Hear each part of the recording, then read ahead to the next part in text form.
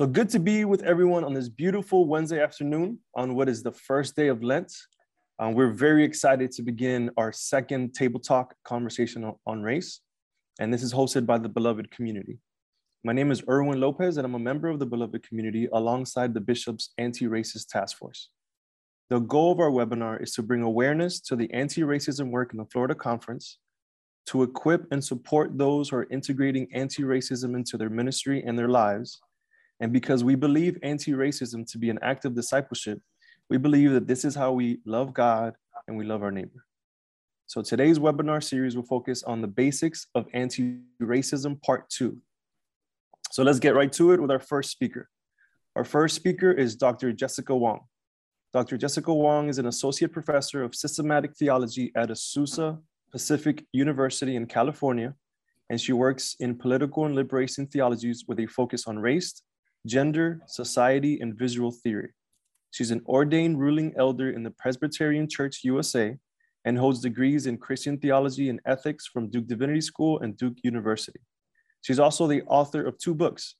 Her first book is called Disordered, The Holy Icon and Racial Myths, and she co-authored a curriculum named Lamenting Racism, a Christian Response to Racial Injustice. And her current research project considers the role of anger and delight in the struggle against racial injustice in the United States, as well as the racial and social political dynamics of Asian American invisibility and Black hypervisibility. So we're very excited to have her share with us. And so Dr. Jessica Wong, the floor is yours. Thank you so much for the invitation to come speak. So today, as Erwin said, we're going to be talking about some of the basics of anti-racism work. But in order to do that, I'd like to begin with some basics on how the system of racism works, so we can think about how we might want to start approaching this, this process of dismantling it.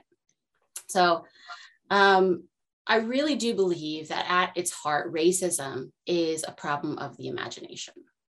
So we are taught to think about others in a certain way from a very early age, right? We're taught through various mediums, through children's stories, films, television, news stories, anecdotes from families, that type of thing.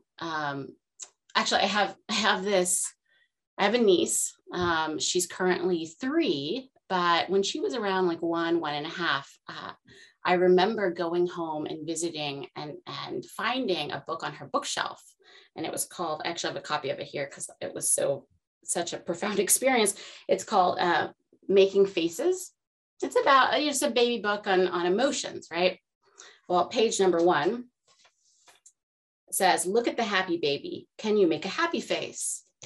And it's a white baby, right? And then the very next page, it says, look at the sad baby. Can you make a sad face? And it's a Black baby. Right. And while this might seem benign, and, I got a lot of pushback from my family saying, well, what is that? I mean, it's just a book on emotions. I think that these subtle ways of being formed and shaped, that having our imagination shaped, right, they actually have profound effect on us in the long run. They start to make these connections between, okay, well, happiness and whiteness, sadness and Blackness. Well, why is the Black baby so sad? What's wrong with the Black baby that makes the baby so sad, right? So this way of thinking about others, right, that we're taught at such an early age, it ends up corresponding with a certain way of imagining how the world works. Like, what is the kind of proper order of the world? And if that's true, if that means that a big part of the work of racial justice must entail the redemption of our imaginations, right? So how do we go about redeeming our imaginations? I think at the heart of this is the issue of storytelling, the stories we consume and the stories we tell, right? If deformation of our imaginations happens through stories, then reformation or redemption of our imaginations also must happen through stories, right? I think that storytelling is all of our responsibility, but insofar as this is a Christian event, I want to speak about what is the church's role in this process of redemption. I think we need to learn to tell the Christian narrative better, more effectively. We need to learn to tell the Christian story in a way that makes that true order, the order of God, come alive to us in a manner that captures our imaginations. And if that's right, then we have to ask the question of what does this order look like? What is the order of God? Right? And we Christians, we tell the story of a God who is with and for the other. If we want to get into like the nitty-gritty theology of it, we can talk about the immanent Trinity and the relationality of the Father, Son, and Spirit, who are these three distinct persons, other from one another. They're not collapsed into each other and they're not confused. The Father is not the Son, and yet the Father's identity is constituted in relationship with the Son, right? You can't have a father without a child. But yet, even though they are distinct, even though they are other from one another, they are also bound together in love, right? And it is this holy order that not only constitutes who God is, but is also displayed in how God is with creation, right? So God's act of creation, most profoundly in the person of Jesus, right? And this is the order, what I'm arguing here is this is the order that God is inviting us into, this way of being with and for the other. That is present in the body of Christ, that is present in the Spirit's movement, binding and transgressing established boundaries and people groups to create a new community. That this is fundamentally the story that the gospel is telling us. Right? It's this order, this holy order, that I really do believe can successfully counter the given racial order with its established logic. And what is amazing about the order of God is that it is an order that is fundamentally driven by this community constituting delight that is found in true encounter with the other. So in this case, with the other that is God, with other people, with the rest of creation, in all such moments of the Spirit-led encounter, we are met by this holy delight. And it is this delight that not only has the capacity to transform us, but also has the uncanny ability to draw others toward us, and in this way to constitute community. So just think about, for example, what it feels like to witness the delight of a child as she encounters creation, right? It's magnetic, it's contagious, that delight, right? It can fill us up and it draws us in. That's what I'm talking about, right? This fundamental power of the Spirit to, and the delight of the Spirit in particular, to draw us together. Now, the question I'm sure you're asking is, why are you even talking about this? What does this have to do with anti-racism work? I think that the term anti-racism, right, it's become increasingly popular over the last couple of years, and it's intended to communicate something important, right? That we're not only supposed to stay neutral on this issue, but we're supposed to actively work against it. Like we are against racism. However, I'd like to suggest to us that regardless of what language we end up using, what we have to remember is that in the work of racial justice, especially as Christians, you know, insofar as we believe that the Spirit is a spirit of delight that binds us together, that our work of service in the world is not simply to fight against something, but it's also, I think, more profoundly to fight for something. And so while I think our work in anti-racism can be fueled by this righteous anger against the injustices of the world, we have to remember that that anger, which can be useful, right? It burns bright and it burns hot, but it cannot be sustained for long, right? We as Christians must be also driven by this kind of transgressive spirit of delight that not only invites us all into a work of justice with a sense of joy, and I would like to suggest even playfulness, but that also builds movements through the contagious quality that attends delight, right? If delight is something that actually draws people in, that work of justice, right? That kind of, that seeking for something, that working towards something, and the delight of the Spirit in the midst of all of that, right? That is actually a really powerful fuel for us. And it's also a really powerful way of building coalitions and communities, right? So how are we going to go about this work of justice? Basically, what I'm saying here is that we have to cultivate our Christian imagination. We have to learn to tell our story better, more persuasively. We have to learn to describe the order of God in a way that captivates imaginations. And by that, I mean, we have to be guided by the Spirit of God that transgresses the established boundaries of our given order, of our given communities, that draws others into that work through the delight, right, found in the holy encounter with God, with one another, and with the rest of creation, right? It's got to be delight that drives us. And I think the truth is that a lot of discourse around racial justice work that's missing, right? Because we are angry, and I get why we're angry. It makes sense. But I don't think that anger is enough to bring us all the way through where we want to go. I know I only have 10 minutes, so I don't want to take up too much time. But yeah, I hope that's helpful. Thank you so much, Dr. Wong, for that great reminder. And I know as somebody who's doing my best to engage in the work of anti-racism, you know, it can often feel heavy, sad, discouraging, you know, and you're right, you know, that fire cannot be sustained for long. And thank you for that reminder to find joy somehow in the midst of it all, so that we can invite others into that delight that you talk about. Thank you for that reminder. I appreciate it. If you guys have any questions for any of the panelists, please feel free to put them in the chat, so we can continue the conversation. Next, we have Reverend David Williamson. Reverend David Williamson is an ordained elder here in the Florida United Methodist Church. You all may know him. He's a dear friend of mine, and one of my mentors, and somebody I look up to.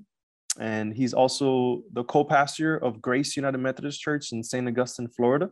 And he's one of the leaders of the public policy and witness team of the Bishop's Anti-Racism Task Force. And I wanted to invite him to speak because he has a great perspective, and he's very passionate about the work of anti-racism. So, Pastor David, the floor is yours. Thanks, Erwin. And thank you, Dr. Wong, for the really powerful reminder of the delight of God in this work of doing justice. It made me think about the reality of that heaviness of the work. And honestly, it made me think about one of the current pieces of legislation that is coming through the Florida legislature right now that actually makes it illegal to address issues of exclusion in general, but racism in particular, if they make people uncomfortable, you know, and psychologically uncomfortable. I can't think of all the language of the bill, but it's basically permission to shut down the conversation with employers and with educational institutions, public schools, if it makes me uncomfortable to talk about this stuff. And the sadness that I have around that, and the anger that I have around that policy, is that it undermines the great need that I have, and that I think we have as human beings, to navigate the realities of our sad, mad, and scare in order to move toward the delight, the joy, the peace, and the power that God also longs for us to have. It's both and, right? And so it's just maddening to me that we would create a policy that gives permission to shut down the dialogue if it makes us uncomfortable. And so this particular policy, if you all are interested in learning about it, is House Bill 7. It's also got a counterpart in the Senate called SB 148. And I can put a link to the website on the Florida Conference website that you can learn more about this policy. We had a webinar where a representative from the League of Women Voters came and told us about the specifics of this policy and some of its potential impact. I'm also going to share with you a letter that I wrote as just an example of how this policy will do our racism for us if we simply ignore it. And again, just an example of the way in which racism functions at this policy level. So that's second link there is my example letter. It's kind of interesting that the bishop asked me to co-lead with two other colleagues, Heather Pancoast and Reverend Warner Jordan, a public policy and witness anti-racism team. I thought, Bishop, that's not my wheelhouse. I mean, I have so much learning to do in that area. And he said, I know. And you'll be surrounded by people who have strength that you don't have. And so I was really grateful that he had that confidence to ask me to join this team. And I've been learning so much, mainly because as a white male person, identifying with those group identities, I navigate the world in ways that keep me blind or unconscious to the realities of how racism functions at an institutional and policy level.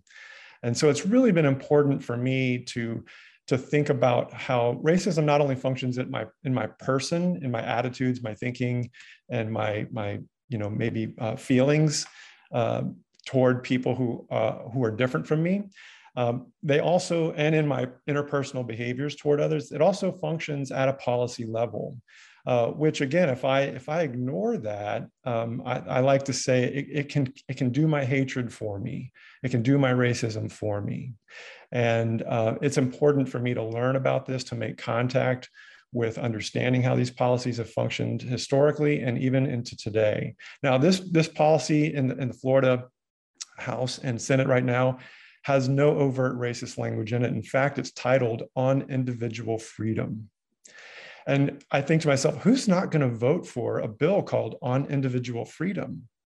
And the reality is, as you read this bill, it's individual freedom for mainly white people to shut down the conversation when it makes them uncomfortable. Now, it doesn't say that in explicit language, but that's the impact of the bill.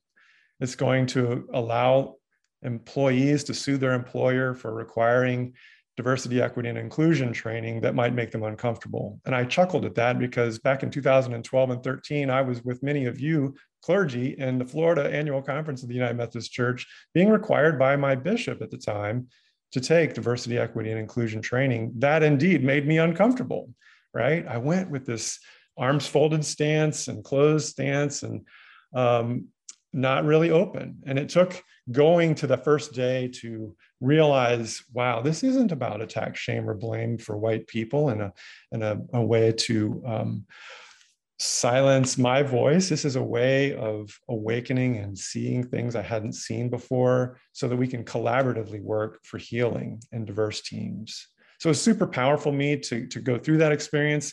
And had this bill been on the books as law back then, it would have given permission for any one of us that felt uncomfortable with the training to literally sue our bishop, to bring a lawsuit against our bishop. How sad is that, right? So I would encourage you to read more about this bill and to speak up to your legislators. You can find out who they are and write to them, as many have already done. It's really important work. I'm trying to think, maybe I should just stop there because I think I've talked too long. So I'm going to pause there and then I'll just leave space for questions as people might have them. So thanks, everyone. Great. Thank you so much, Pastor David. And I hope that you hear from Dr. Wong and from David the many faces of anti-racism, the many ways that we can actively be anti-racist. You've heard examples of storytelling. We've heard examples of challenging systems.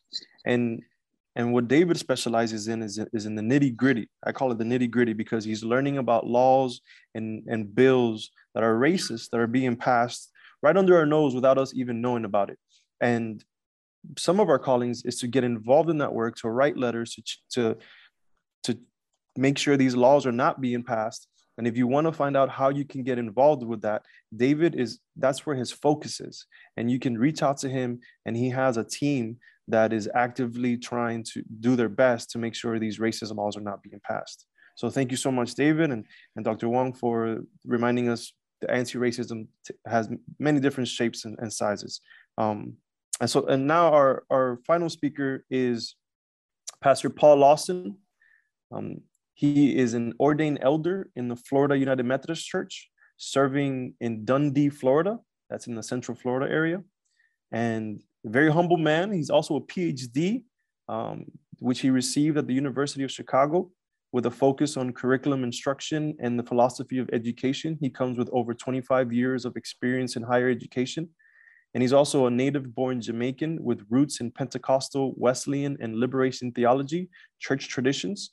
And I sat under his leadership for a very short time, and I learned so much under him, and I'm so thankful for his friendship, and I'm so thankful that he's going to be speaking today. So, Pastor Paul, the floor is yours. Thank you, David, and appreciated the invitation to come and have this conversation, brief though it might be. Dr. Wong, I was struck by your emphasis on storytelling, because obviously one of the things I am thinking through is the extent to which we have somehow neglected somewhat the slave narratives that are so rich with thoughts and feelings about anti-racism. I mean, look, if there is going to be a context or a space for anti-racism, it would have been on the plantations. And so what I did and what I've been doing recently is to go back to those narratives to see what I could pull from what folks were saying and what they wrote about concerning their experiences. A brief background. I'm Jamaican, and Jamaica has a record of, in fact, a rather impressive record of slave revolts. Over its maybe 180 years as a slave society, it has had at least one major slave revolt every decade. And we're talking about major, not counting the minor fights and battles here and there. And I thought to myself that this is where the work of anti-racism should be. It should be at least recognizing the experiences of those who have gone through this and learning from the slaves through the richness of their narratives, the richness of their stories. I therefore ask you then to work with me with this definition, because it's basic, it's not deeply philosophical, but I think it hits the point. When I talk about resistance, I'm talking about this inherent ability to resist harmful influences. Notice the word also organism, because organism means that this entity is experiencing what we're dealing with. And so what I'm asking us to do today is to think in terms of how slaves went through this racist system on the plantation and even beyond. And how did they accomplish what they accomplished? How did they work through that? And could they, in fact, teach us a few things? As an educator, I'd like to think that I try to learn from whatever experiences that are out there. And I would suggest to us that we take a deeper look, a more careful look at these narratives that were recorded, and we'll put up some resources here in a little bit. But the idea of resistance is obviously many faceted, right? So you can resist aggressively, you can resist defensively, you can resist in a transformative way, you can resist in a limited way. And the results might not be what you want the results to be, but resistance tend to go, run the spectrum, right? And I think we understand that. And oftentimes, I know I get frustrated when it becomes a matter of talking through something instead of doing something. So my concern is our tendency to take the work of anti-racism as becoming primarily an academic endeavor. It really messes with me. It messes with my sensitivity. in terms of how we do anti-racism work sometimes. And I'm frustrated. A few of you have already engaged me in these conversations where, for the life of me, I don't know why we tend to depend on books and webinars like these, frankly, to get us into the mood of figuring out what anti-racism is. Now, please, I'm not anti-intellectual. What I am, though, is anti-waste of time, right? In terms of, and I think David mentioned this briefly, wasting, appeasing, right? Appeasing the sensitivities of those who simply refuse to yield for fear of losing power. And I see a lot of that going on in our work, in our anti-racism work. We're so into making sure that people feel comfortable. So let's step back and let's go back to these slave narratives, because this was not what they were about. They were not about making people feel comfortable. After all, the situation was dire, and for many of them, it was a question of life and death. And so here's where we need to be. Learn by doing, learn by experiencing. We should reflect the lived experiences of those who were or are now victims of racism. At least be prepared to actively listen to their story. I say actively, which means that we get involved, right? We get involved in what they're talking about and be more than sympathetic. We're empathetic. We start walking a mile or two in their shoes. I think we talk too much. I think we're too academic a lot of times. And so I think we need to enter into the experiences of the slaves, and no better way to do that than to participate in what they're doing and in what they went through. So I'm kind of Xing out the ethic perspective, the outsider perspective, the most comfortable perspective. Like sitting on this webinar talking about this is the most comfortable place to be, right? No engagement, no skin in the game. We just sit, we talk academically about stuff, which is fine. Don't get me wrong, it's fine. But I think what the slave narratives teach us is that these folks were engaged in their own welfare, in their own well-being. And I think we need to move from the outsider perspective to the insider perspective, where we participate in what they're going through. So here are some themes I hope, I'd like to read two of these narratives briefly. I had 3 or 4, but time is against us. But here's some themes we need to anticipate. As you read, go read them. And as I read a couple of these, the ethical theme. In other words, you resist out of duty. You don't resist calculating what the outcome is going to be. You resist out of duty. And that was their sense of ethics, right? It's like what they call a deontological approach to ethics. You do it because it's the right thing to do. You do it because it's the categorical imperative, right? This is what I got to do. I have to resist. Secondly, there's the communal sense. The themes running through these narratives is solidarity. And I think Dr. Wong mentioned that in terms of community, in terms of, and I was taking notes here, that with and for the others, et cetera, et cetera, et cetera. You got to be a part of that. You got to be in solidarity with them, and they are already in solidarity with each other. How dare us then try to sit on the sideline and say we're into anti-racism work, and then, again, there's no sacrifice, there's no skin in the game. We just talk. Let me read a couple of these narratives and then close this. Pardon the fine print, but I wanted to make sure that I have you read with me or read along with me. So this is Fanny Berry, enslaved in Virginia. I'm going to do my best slave talk here, right? I was one slave that the poor white man had his match. See, Miss Sue? These here old white men said, what I can't do by fair means, I'll do by foul. One tried to throw me, but he couldn't. We tussled and knocked over chairs.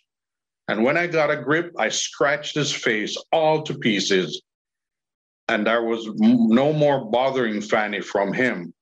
But oh, honey, some slaves would beat up so when they resisted. And sometimes if you belled, the overseer would kill you.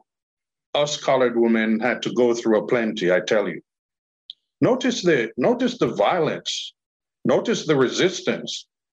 I put there in blue highlights self-defense, but that's just to appease some of you who might think that this violence is uncalled for. You're being put upon, you're being abused, you're enslaved, and you're being victimized. What is your course of action? And so the challenge for us is to ask ourselves, would we, even as Christians, get to that place where we believe force might be necessary? Yeah, I said it. Force might be necessary. All right. So we're learning, we're trying to learn. And if there's a Christian answer to this, maybe at some other point we can have that conversation. The second narrative from Lou Smith, Enslaved in Mississippi. Now, this one is tragic, but let's read. My mother told me that he, the master, owned a woman who was the mother of several children. And when her babies would get about a year or two of age, he'd sell them, and it would break her heart. She never got to keep them. When her fourth baby was born and was about 2 months old, she just studied all the time about how she would have to give it up. And one day she said, I just decided I'm not going to let old master sell this baby. He just ain't going to do it. And she got up and gave it something out of a bottle, and pretty soon it was dead.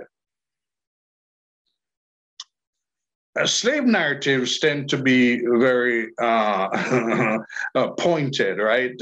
They cut through some of our modern kind of, idiosyncrasies, and they get to the heart of the problem. A kind of euthanasia here, a kind of mercy killing, which is a part of that resistance, right? Now, we can talk about this some other time as to the ethics of it or whatever, but put yourselves in their shoes, live in their lives, in their skins, and ask yourself if you would have the heart to make that kind of decision to have your baby killed or apparently poisoned instead of going through slavery. A type of resistance, again, that we need to respect, I believe, and we need to recognize as beyond, obviously, what we would do. So that's where I'm going to end this. Again, slave narratives give us a nice view of kind of some of the other ways we can go about taking care of anti-racism and the work that we do. But we have to, at the most basic level, we have to resist. We have to resist. Talking is not enough. And maybe for some people, talking is resistance. I don't know. But let's continue working. And I appreciate the work of all of you who are in this and doing the best darn job you can. Thank you, Brother Irwin. Thank you so much, Pastor Paul, for your insight. And I do want to just remind everybody that the goal of these webinars is exactly what Pastor Paul and everybody's been talking about today. While the goal is to bring awareness, the goal is that it would spark action. It would spark action in your church, in your life, in your conversations, and in everything that you do. And so thank you so much for that reminder. For Dr. Jessica Wong, you mentioned this in the group chat. Would you like to expand on that a little bit more here? Yeah, I mean, so Mary's question was about like more practical kind of how do we actually bring the work of joy and delight into our social justice work. And on a more practical end, I think that first of all, we need to really create opportunities to celebrate our connections in our community. You know, a lot of times when we gather together, we're all about the business of organizing ourselves toward action. I think that's really important. You know, we, Reverend Lawson said, right, we shouldn't just be talking, we should be doing. And that's so essential. But I think, yeah, taking the time to really celebrate not only the connections we have, but also the way in which the work draws together people who at times are unexpected. You know, we talk about the body of Christ being constituted by all these diverse peoples, right? And oftentimes our churches don't reflect that because our churches tend to be very homogeneous. But I think the work of justice, if we're doing it well, does not separate us along the lines of race, but provides us a glimpse into that kingdom of reality that is this kind of connection beyond this false social construct that is race, right? I'm not saying that cultural kind of particularity isn't important, but I'm saying that there are also things that can bind us together. And I think the work of justice is one of those things. Yeah. And I also think, you know, if we're doing this well, that we cease and we're really focusing on the work of delight in the Spirit's movement in that we stop being as fearful about distinguishing who is in and who is out, right? Who is properly articulating this and who we don't have time for because they're not. I think the posture of our heart changes, and it becomes the Spirit actually allows us to be connected with people in a way that overcomes, I think, what is a fundamental shortcoming often in a lot of these justice organizations that do tend to be because we are vulnerable, right? They're like those who are vulnerable fear, they want to protect themselves. And I totally understand that. But I think in doing so, we forget or we lose sight of the true call of the gospel, which did not promise us that we would not be vulnerable, right? But calls us to this profound connection with one another. Great. Thank you so much, Dr. Wong. And I believe there's just maybe one final question for David. And the question is, what will the UMC do if these bills are passed? That is a great question. And it would be so powerful if we would continually stay in relationship with our legislators, letting them know that we see what they're doing.